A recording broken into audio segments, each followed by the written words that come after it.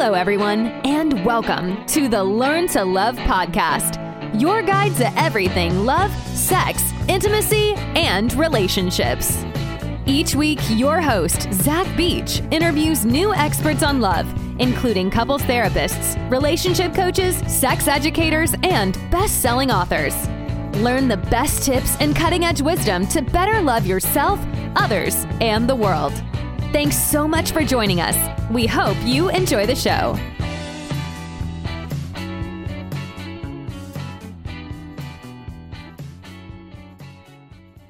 Hello and welcome everybody to the Learn to Love podcast. I am your host, Zach Beach, and I am here with the incredible sex and intimacy coach, Finn Deerhart. Hello, Finn, and welcome to the show. Hey there. Thanks for inviting me on. Our topic for today is inquiry, meaning, and purpose through sex.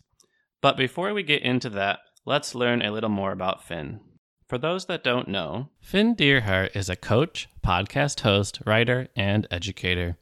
Finn brings 14 years of combined experience in social anthropology, wellness coaching, spiritual counseling, sex and intimacy coaching, and personal development to his client and couples practice. He is also a staff practitioner for the Queer Couples Center in San Francisco. He is a content creator, on-site coach, and podcast host for Himeros TV, which provides explicit content for queer men looking to find meaning in eroticism, strengthen erotic skills, and create a sense of loving, erotic community with other men. Hello, Finn. How are you today? I'm doing good. Or I'm doing well.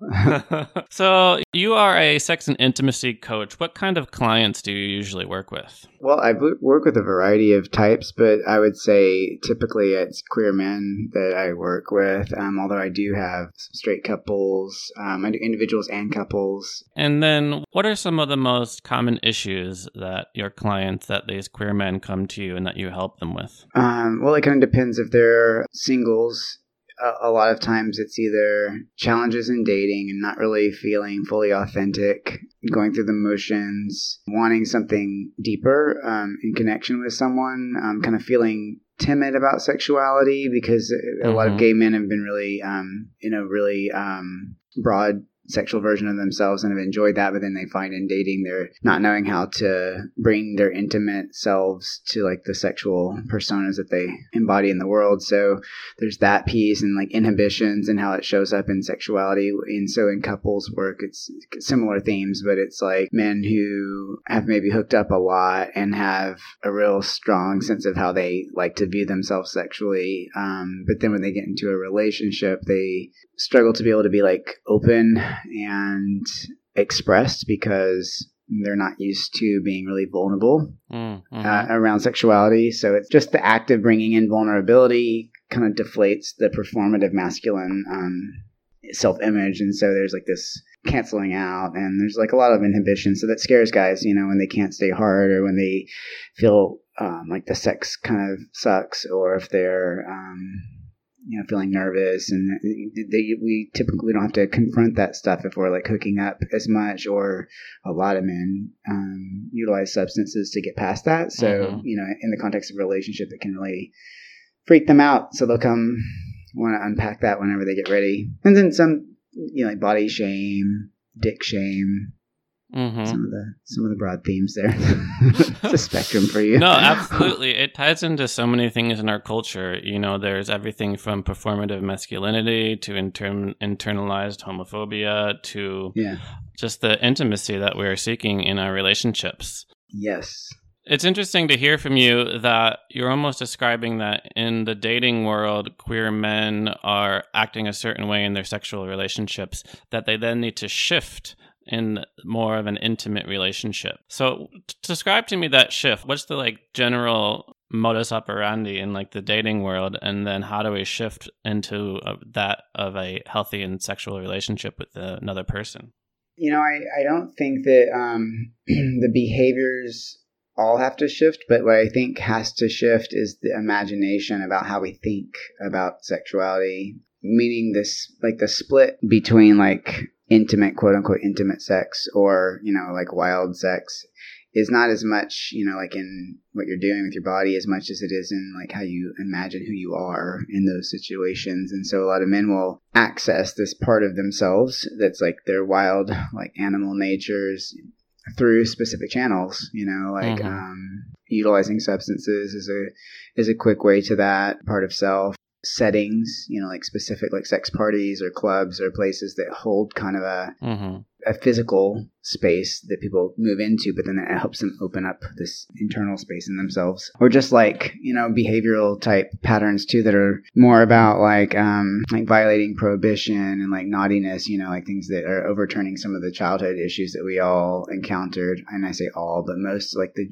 great majority of us encountered as children. So yeah, you get into a relationship and suddenly you're not in those settings or circumstances. And so it's just challenging to access that part of oneself. But I don't think that's because it's not there or easily could be found. I think it's because men in general, to me, this is the work. Men in general don't have like a really broad understanding of their own emotional inner life. Not always. And that makes me sad. I've had to work really hard at that myself to like really own and like deal with my own emotional selves, but we just weren't taught that, so and men are the brunt of jokes a lot about that in the culture. And that's really sad, I think, because we were discouraged from developing that richness and nuanced vocabulary around emotion and like expression of that as little children. So if you can't contact that, it's hard to really describe your inner life in general, but in sexuality especially, because there's this heaping pile of shame on top of that too, being gay men in the collective. So you just don't really have a lot to say about it other than like, oh, this is really hot, or that, that's really hot, he's really hot. It's like, yes,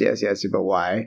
So anyway, the great majority of that work, to answer your question, is to really help men start to understand like these parts of yourself that you're finding out here in the hookup world or in certain settings or certain like parts of your mind, or even like through sexual visual imagery, which people call porn.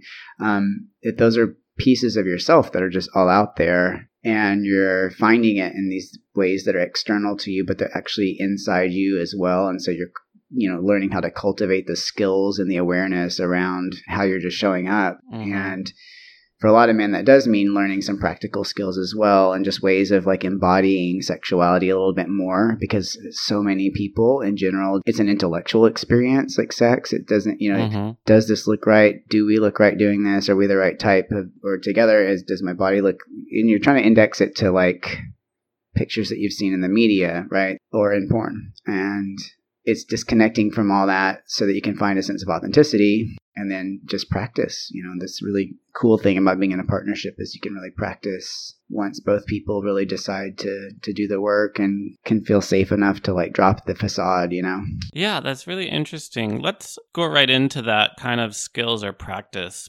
Let's say there's a listener and they identify as a man, and they also feel like cut off from their emotional world. Or maybe they've been with partners and they're just like, talking with you is like talking to a wall. Like, I don't feel anything coming from you. What's the first step towards breaking through that barrier of both understanding and communicating our internal emotional world? Well, I think that we have to be willing, right? And many times I don't think we're willing to do something like that until the discomfort of not doing it supersedes the perceived value and holding on to the facade. So like I said, when guys get into, like say they're dating a guy, I hear this all the time, I love this guy, he's so cool, he's really smart, he's brilliant, he's so sexy, and I have so many, and the sex is not, we just don't have that great of a sex life, and and they're kind of acknowledging that, and that's kind of scary because they're like, well, I want to be with this person, but I don't want to. I find that gay men are really, really, really protective of sex, right? So if it's like, if you're gonna take this away from me, or or you're gonna make me talk about this, I've been through so much about all this, you're not gonna push on this, they bring that kind of like defense into it, I think, and that keeps guys a lot of times maybe from really digging into themselves. But when they feel the effect of the shame that they're carrying, or they feel, oh, I might actually lose this guy if I don't figure out what's going on with me, or something of that nature, then it brings it to the surface really quickly. Mm-hmm. I think that's the point. Guys start to ask questions. Like it takes a sense of curiosity and like, well, what is this about me? Like, why do I think this is so interesting? Or why do I, whatever. That heads directly into the first word of today's topic when we talk about inquiry. Mm-hmm. And the inquiry through sex. Let's talk more about what are those questions that we should begin to ask ourselves if we, say, feel like we're just on the surface of our sexual lives, or we feel like we need to go deeper in emotional intimacy, both with ourselves and with others. That's a really good question. I think it probably differs a lot from person to person, like what really is active for somebody.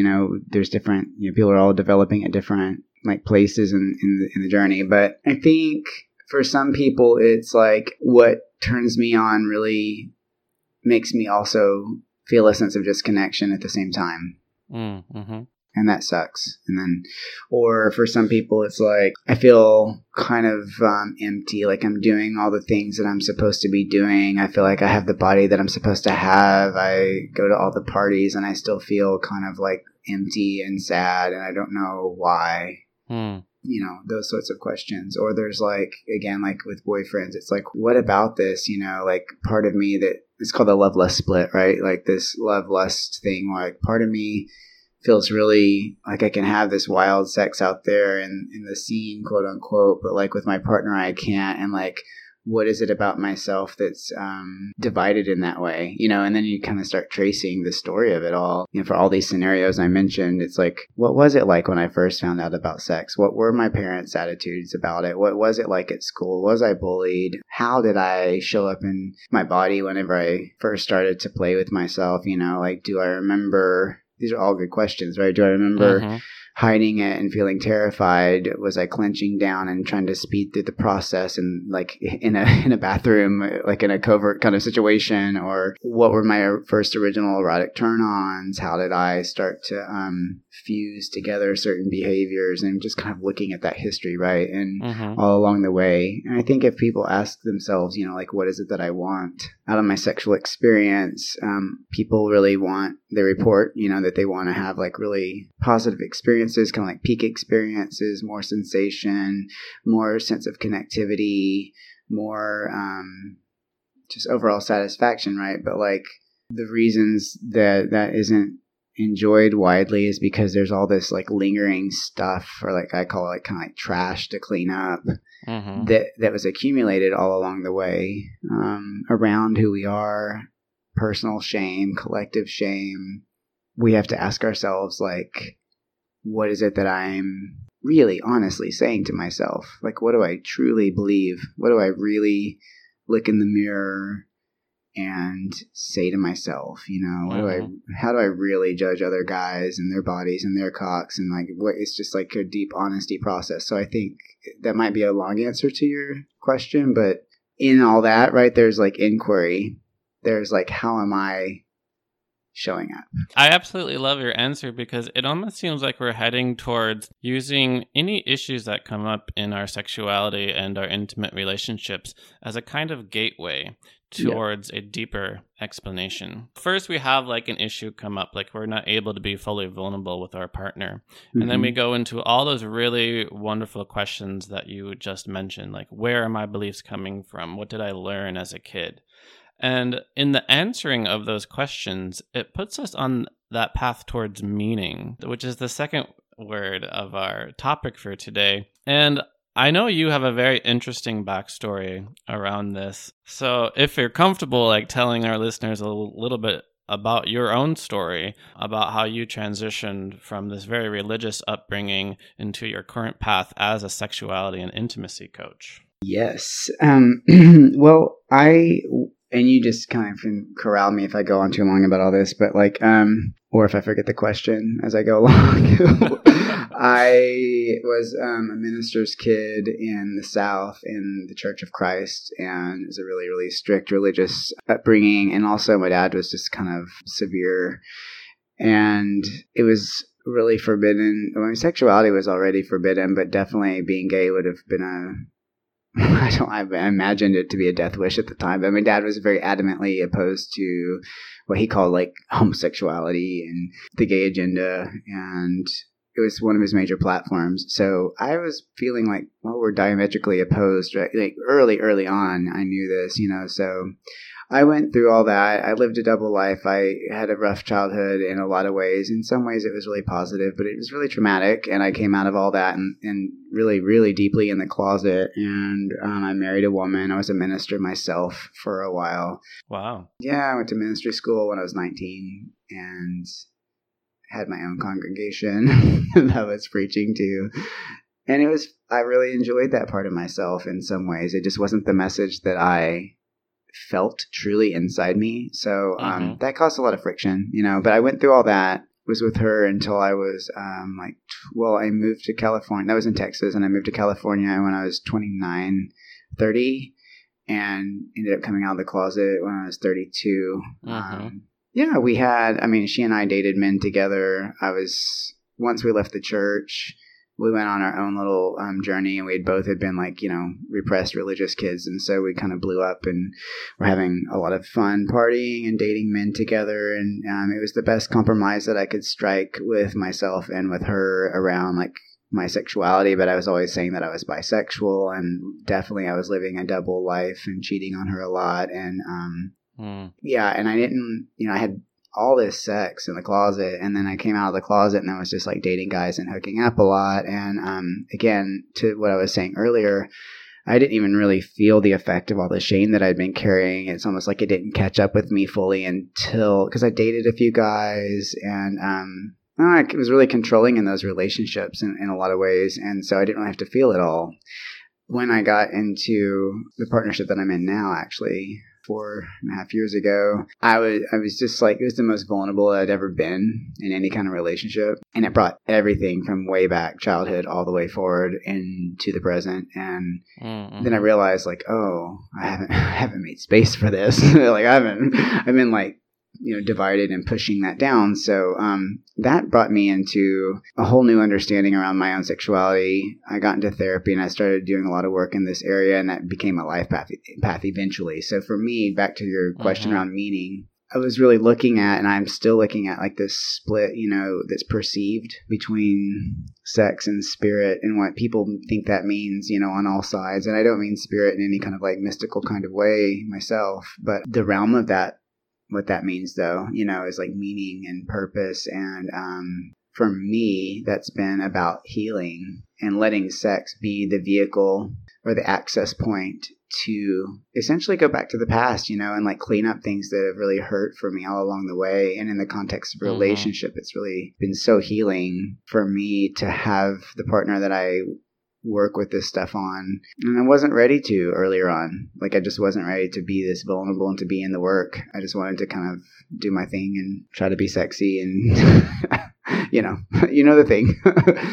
Yeah, it sounds like we should add healing and growth through sex also onto the tagline. Well, yeah, and I think that people, for me it's healing, and I hear this a lot, guys are like, well, that's so heavy, or I'm like, yeah, okay. Is it? What was your childhood like? What was your, and then once people start really thinking back and reflecting, and it's not many of us queer men have not been carrying a lot of shit.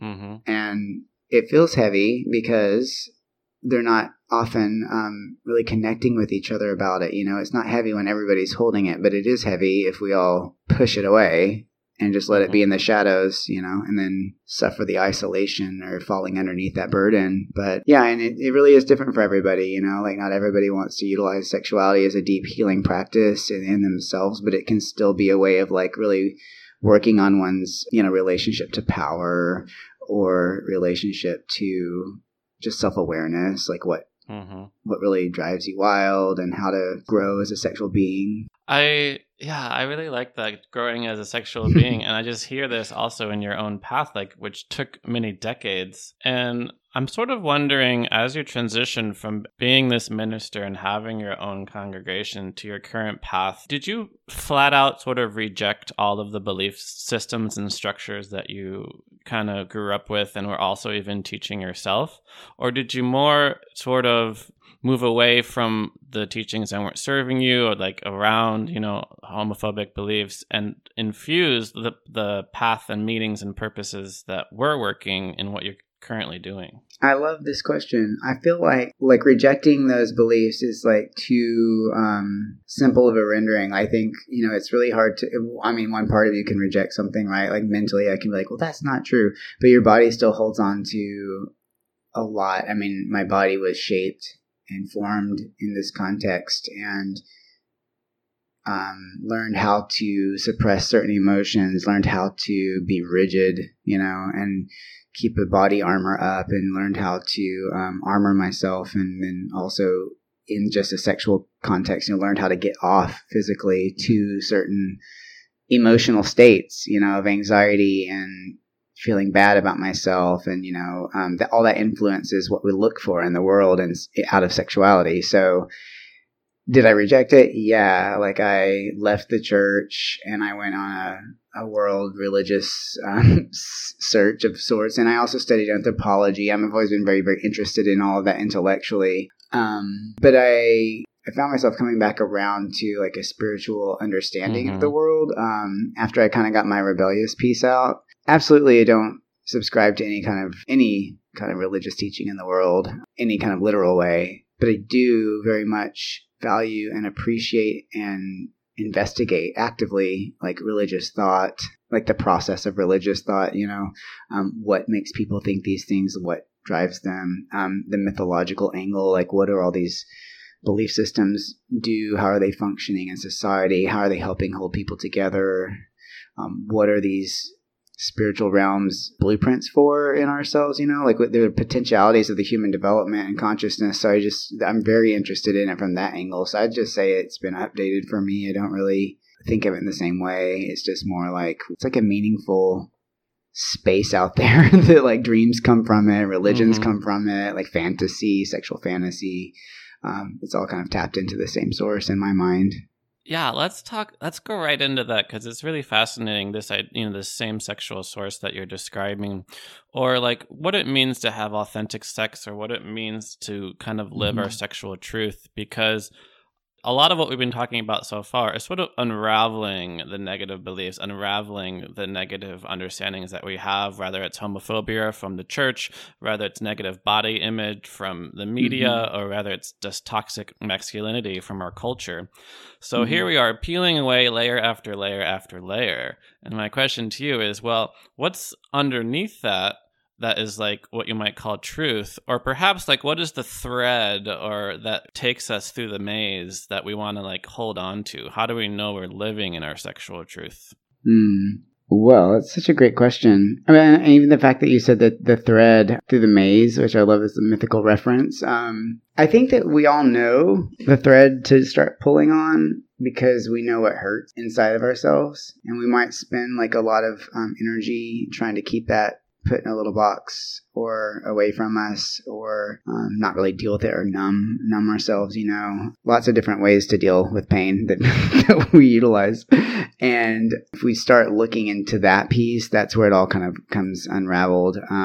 The authenticity piece, like you asked, is, it's when we're having sex, are we able to be in our bodies? Are we thinking the whole time? Are we indexing ourselves to some standard? Are we trying to perform and get off? I'm fascinated with how many times even I myself, right, can launch into fantasy while during sex because for some reason I'm having a hard time staying present, or there's just, is that authentic? Yeah, it's authentic for the moment, but if I'm trying to reproduce something that I've seen thousands of times on a digital screen, not really contacting my own emotional state at the moment, it's hard for me to be my most authentic, because I think true authenticity requires that we just be open and clear-minded and just expressing with our bodies what we're feeling on the inside. And that might look extremely different than what we've seen in a porn or what we think we're supposed to be doing,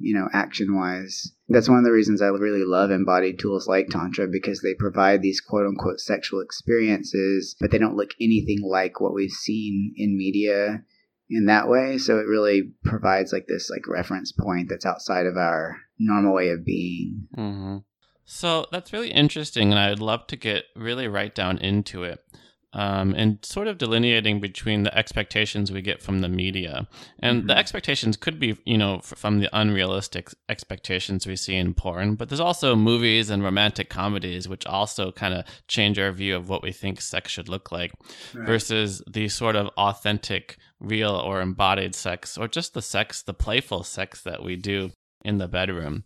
So my first question is kind of, what are some things we might want to let go of that we've seen in porn, in the media, and what are some other things that we want to begin to practice and integrate into our own bedrooms? Well, I love that. And I think letting go of, it's challenging for people to let go of something they don't understand the root. What is the root of this? So, the practical things are like letting go of having a perfect body, letting go of having a humongous cock, letting go of like these experiences that are supposed to be like immediate and without any kind of, lead up. It's just like supposed to just happen like spontaneously and mystically, like kaboom, sex happens. And I know that there are time and places for that kind of sex, but it's a prevailing myth. I think, but what's underneath a lot of that for a lot of people is that like, all of that symbolizes something. So it's beyond just like the body types or some that are shown, right? So those body types are like the embodied form of concepts that our culture really puts on an altar, like might, maybe like strength, like being in control. There's a performative aspect of it, right? So there's just a lot it's symbolic and it's underneath all the imagery. So it's hard for people to let go of those things if they're really still on some level subscribing to these ideas, like fully, and then also holding themselves accountable to them, right? So for instance, if I'm supposed to be really, really strong, or, take up a lot of space or something, well, it's maybe I can like accept my body for what it is, but if I still really hold on to that belief, it's going to put me in conflict with what's going on. Maybe if I'm actually feeling very tender or feeling slow or feeling, like I want to just let go of control. So I think it's a lot. It's complex, right? Mm-hmm. Those images out there exist for a lot of different reasons. But does that answer your question? Like it's kind of a roundabout answer, I guess. I think like practically, letting go of like, the myth of spontaneity, right? Like there's an element of spontaneity that happens, but after we actually cultivate a lot of energy towards a certain point. So, in like gay men that cruise, for instance, yes, there's a spontaneity in that where like we see someone and it like lights us up and we kind of move in the direction towards sex and it feels very spontaneous. But what's not maybe being acknowledged is like the amount of time that one like really thinks about it and puts energy in that direction, goes hunting. There's a lot more than just like this one poof moment. And the same thing in like dating, right? You first start dating someone, you might be thinking for days about when you're going to see them, what you're going to wear, what it's going to be like, all these fantasies. And then when you see them finally, then there's an explosion. But that's because you've already intended lots of energy in that direction. So I think porn really, in a lot of contexts, just it's like you walk in and it just happens. There's no depiction of the energy or the internal world of the person that's experiencing it either, No, I get it. Go ahead. No, I do like your answer because you bring up a lot of what we see.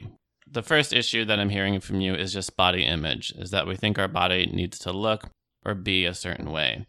You see incredibly good-looking people on the media. You see literal models in pornography.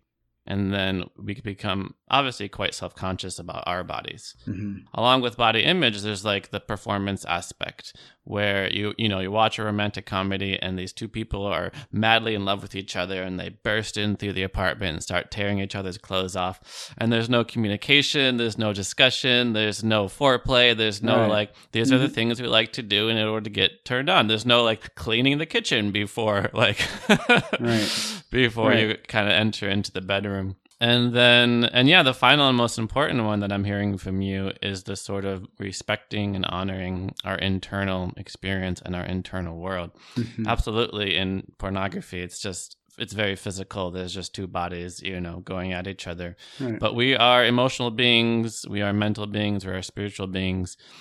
And, these vulnerabilities can very easily come up. And I'd love to just get into that in terms of how to sort of bring in vulnerability into the bedroom.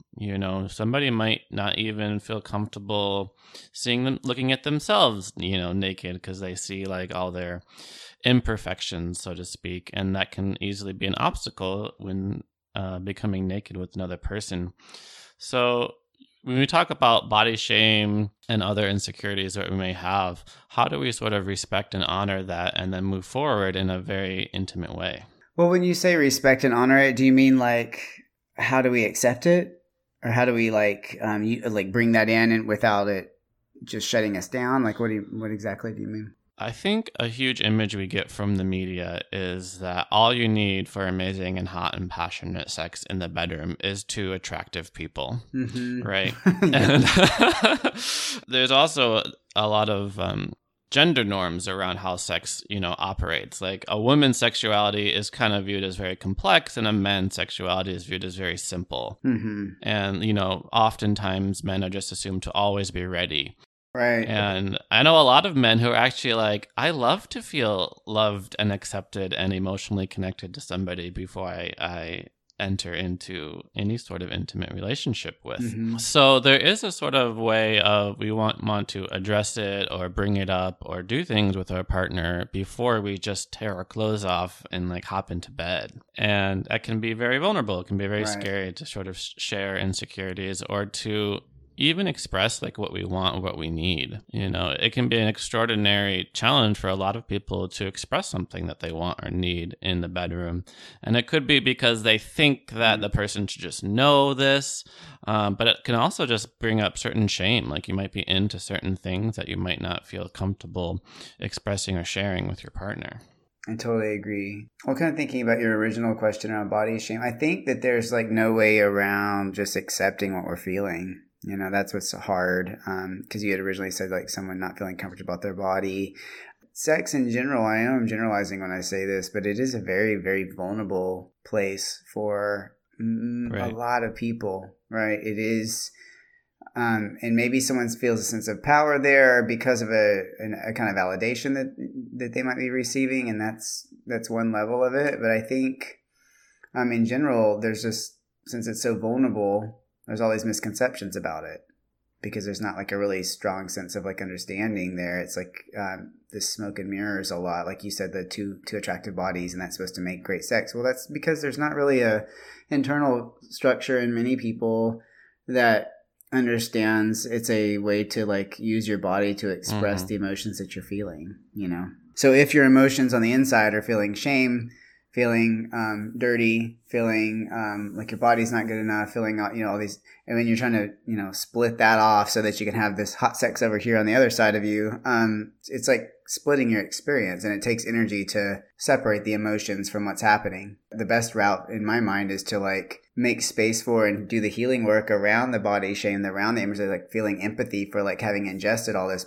shit out there that's telling us a certain thing, or like from maybe the spiritual and emotional abuse that we received as children that kept us from feeling really connected to something that is ours by birthright and feels really good. And that can't be skipped over because you might be able to mute it, but I think when you mute something, you mute everything. You can't selectively mute your experience. So you suppress these feelings of shame or not liking your body, you're also suppressing your capacity for joy and excitement and sensation. And the general bypasses around all of that is to just take a substance and you can just like hop over it and get into the feeling good. Or settings, certain settings like a hookup where you control every single thing about the situation because you pre-negotiate before you get there. Like you're going to do this and you're going to do that. And I'm going to do this. And then you kind of bypass the stuff that's like really vulnerable and tender.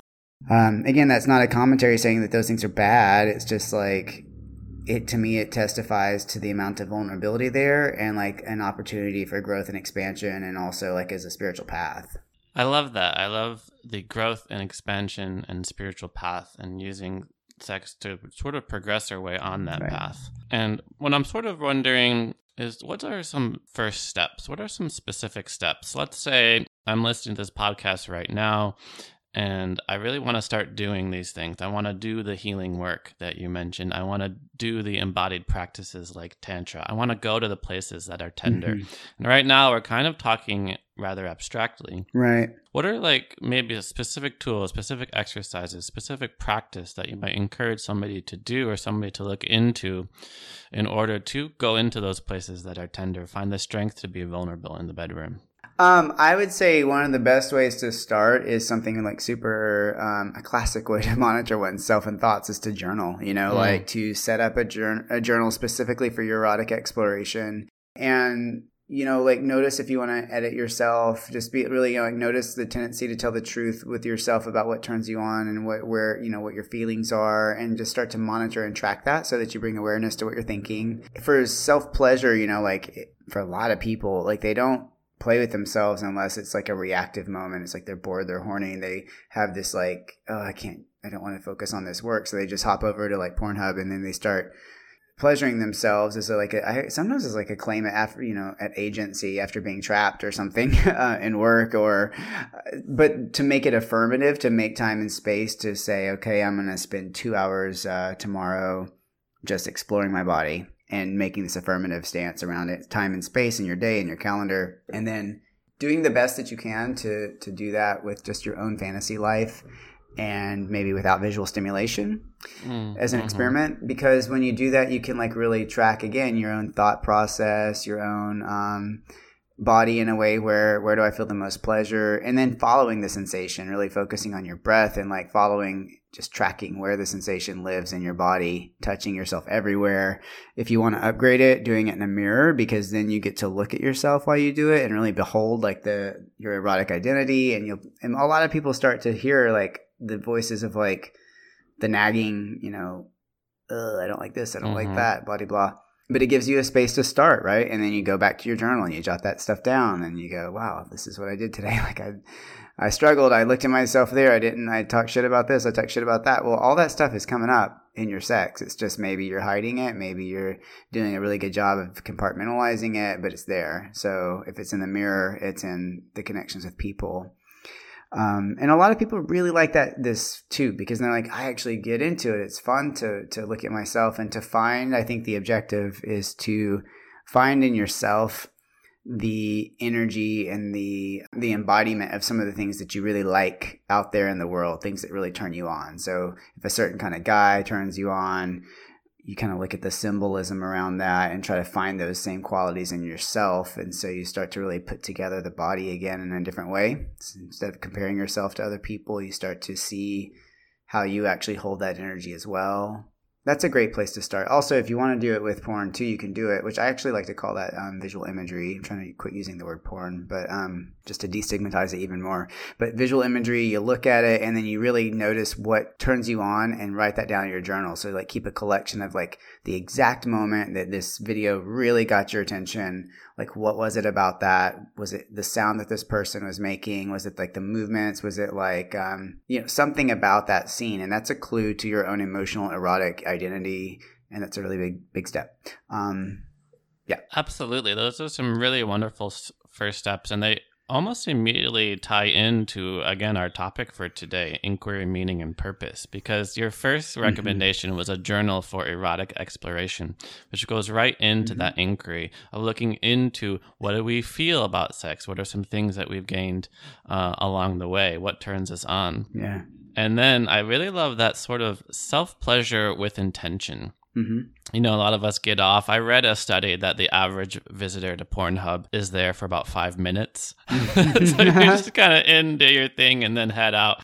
And while moving away from the visual imagery and do what you might even call just making love to yourself. Going about your self-pleasure in a really intentional way of both care and also like exploration and curiosity, and also affirming that you do indeed deserve pleasure and to feel good in your body. Yeah. And then our final task, and we are running out of time, so I wouldn't mind just focusing on this last word in our topic, Okay. which is finding purpose. Yeah. And I wouldn't mind hearing just a little bit more about your experience and how you might translate that into the work that you do, because it sounds like in your own exploration, in that your own coming out of the closet, in your own moving away from your religious background, from being a minister, is that through your own expression of your sexuality, you also found your path in life. Would you say that you found your purpose through your own sexual healing? Well, I would say it's tricky, right? It's the trick of the words. I would say that the healing is my purpose, really. Just experiencing and healing, like being able to really fully inhabit my body, being really fully inhabit my world, and all the coming undone of bodily structure that I've taken on. Like the armoring, the way that I guard myself, the way that I construct myself in the physical form, but also even in the emotional space. And for me, like the quote by Socrates, the wound is the medicine. I believe it was Socrates. I could be mistaken, but yeah. But the wound being the medicine, meaning well, how did sex become this pathway for me? Well, because it hurt a lot, and because I emotionally had a lot of baggage there, and at the same time, there's been this pressure on me to be super hot and to be having lots of sex and all this stuff. And so, following those desires into the thick of the stuff that also is really festering beneath the surface. And I think tuning into that instead of trying to get away from it, so that is a purposeful thing, because it's a template to help me understand a healing process and how that works for other people as well, and also just our world. Yeah, that's so beautiful. I love that idea of basically healing can be part of your purpose, or your purpose literally can be healing.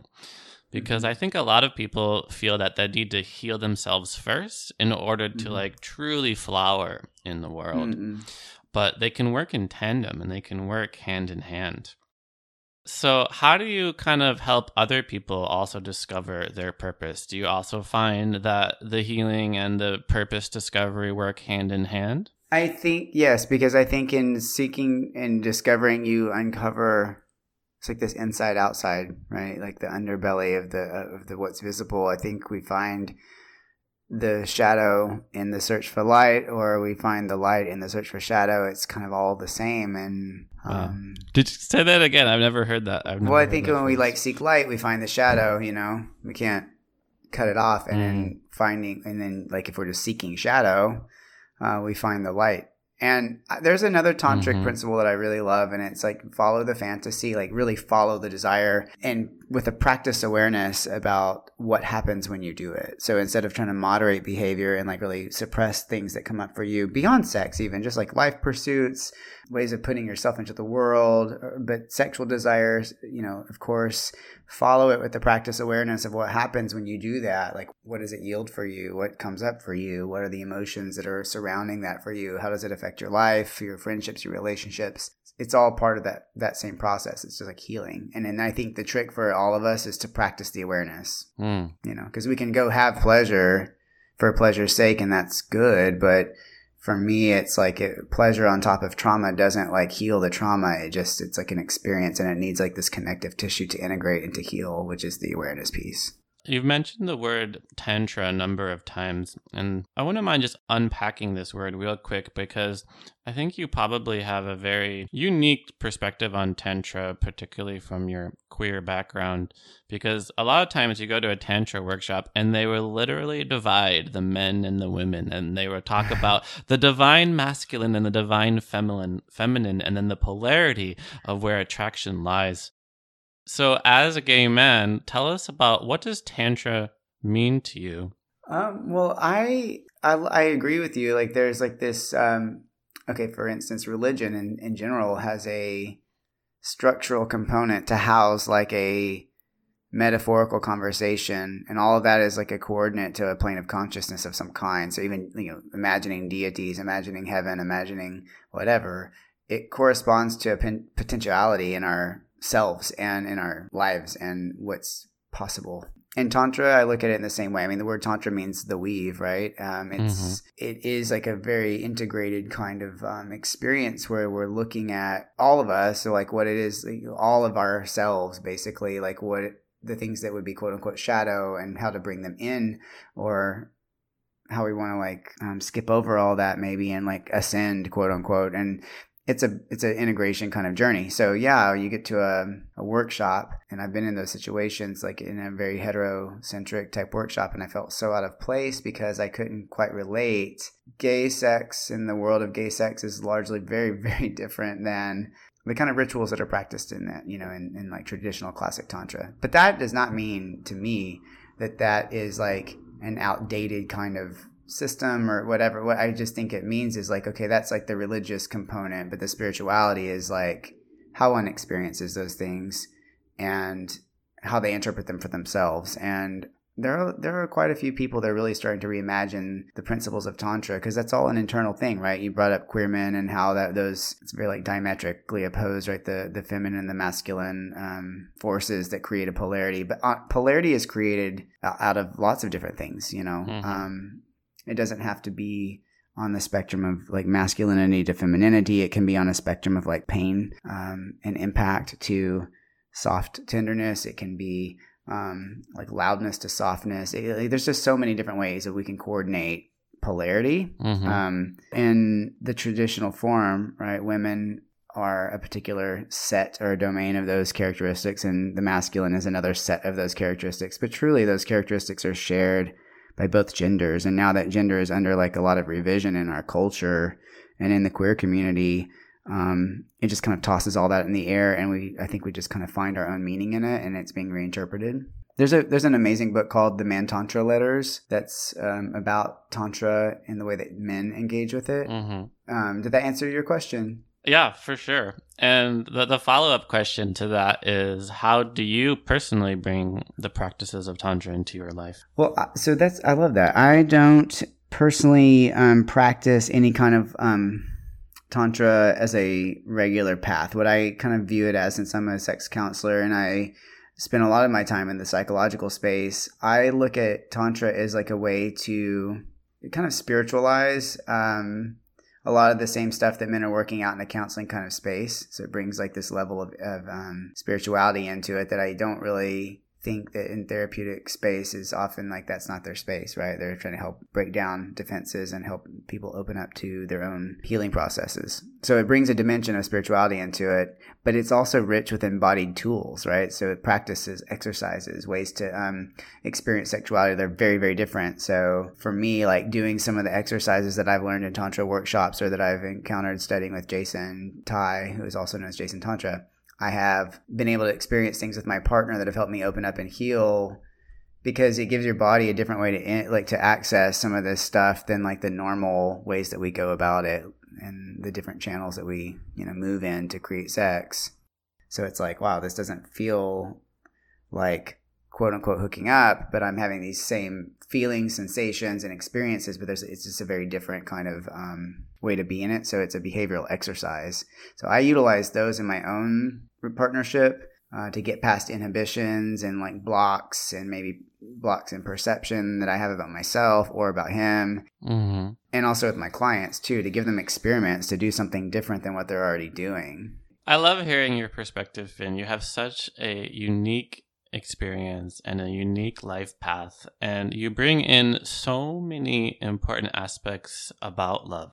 We've already talked about self-love, we've talked about love for another person, and you also bring in this very spiritual and religious perspective about all the really beautiful things that love can be. I wish we could just talk all day. I feel like I almost like bowing down to the guru here. Oh, whatever. The loquacious one. So I wouldn't mind just finishing with just a little loving thought and just asking you, what do you wish everyone knew about love? That it lives in the places that you don't expect it the very most. That like in the places that hurt the most in us is exactly where we need to go to find the love. And that can really open up a tremendous experience if we have the bravery to go there. Wow. Goosebumps. Well, the places that have really sucked and like hurt so much in my life are like the sources now that I'm really trying to tap into. They're like are propelling me, you know, and the traumas that I've been through. That's where the love is, because those are all the reasons why we think we're not worthy, or we can't have it, or people should pay now, or, you know, whatever we're experiencing. And if we can be brave enough, if we can find the tools to help us, if we can, you know, trust other people to let them in, well, that's where that just flows. Absolutely. You are like the living proof that like anything is possible, and we can all live a life of love and joy and happiness. And it might take a little time. It still blows my mind to, 3 decades for you to come out of the closet, but you did it. And now you're just living this totally fully expressed life, living your purpose and helping other people live their purpose as well. Thank you for that. Yeah. So thank you so much, Finn, for coming on the show. How do people find you and follow you and work with you? Yeah, thanks for inviting me and for reaching out to me too. And I enjoy talking with you. I think we could probably just chat and chat. If you're listening, you want to follow more of my stuff, it's on my website. I think it's a pretty good hub for everything that's going on. FinnDeerhart.com, FINNDERHART.com. Wonderful. Thank you again, Finn, for sharing your wisdom and for joining us on the show.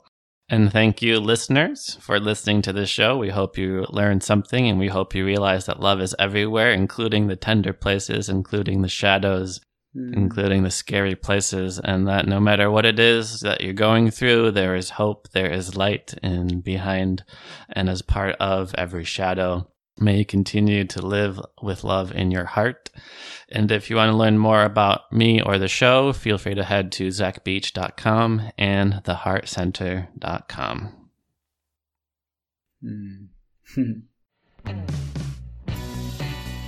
Thanks again for listening to the Learn to Love podcast. To learn more about the show and your host, head over to zachbeach.com or theheartcenter.com. You can also follow Zach on Facebook, Twitter, and Instagram.